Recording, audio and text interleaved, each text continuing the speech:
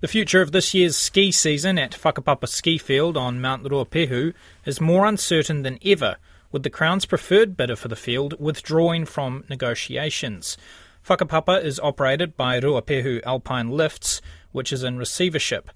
Tom Elworthy from the private equity group bidding for the field's assets has confirmed that, due to a number of factors, a commercial business case is not possible. That now puts an even bigger question mark over whether Whakapapa will open this winter.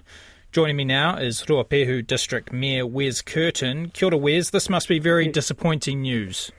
Yes, good afternoon, Ben. Yes, it's certainly frustrating, Ben, that we haven't got a result for the coming season, and of course it's been hampered by various issues, and we just want to get to the bottom of what those issues are and also talk to the government to see whether or not they've got an appetite to help us out over the next few months prior to an opening of the season in about June, July. There's been so much uncertainty for such a long time regarding these ski fields. Tūroa, there's been some good news, but how are locals feeling about Whakapapa? Well, certainly in the Tūroa area on the Ohakuni side of the mountain, there's some excitement, I guess, that is going through the consultation phase, and that's a positive move to see an end result to the ownership of the Tūroa side. And we always knew that the Whakapapa side was going to be probably more complicated and take a bit more time to get over the line.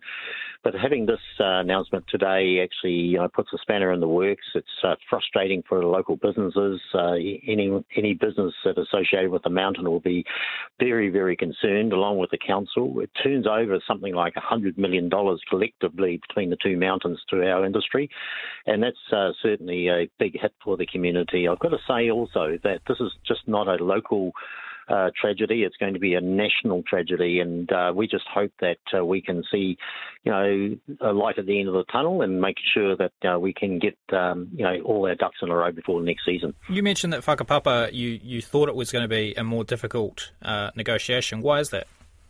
Well, this area is sort of split into two in terms of iwi relationships, and of course the relationships with Tūroa are a little bit different from the northern part of the mountain, and we've got Tūwharetoa, of course, who put a bid in and indicated that they weren't happy with the arrangements that were made.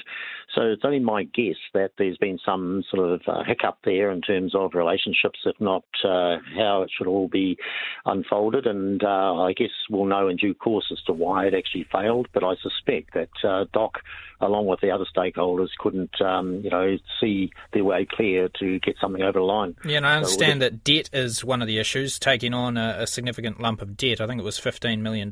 What has your feedback been from the new government with their attitude towards all of this? Are they on board with trying to find a solution?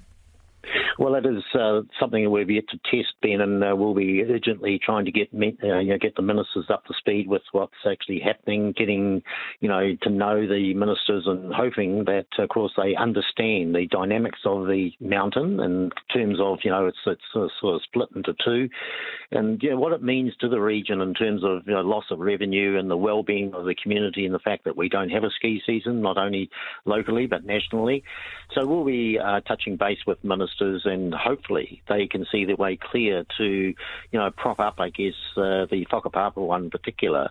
But I understand they have been working with the Tūroa sort of management, if you like, and, working through some of those issues and getting an agreement. Interesting. Well, thank you very much for your time. That is Ruapehu District Mayor Wes Kirton.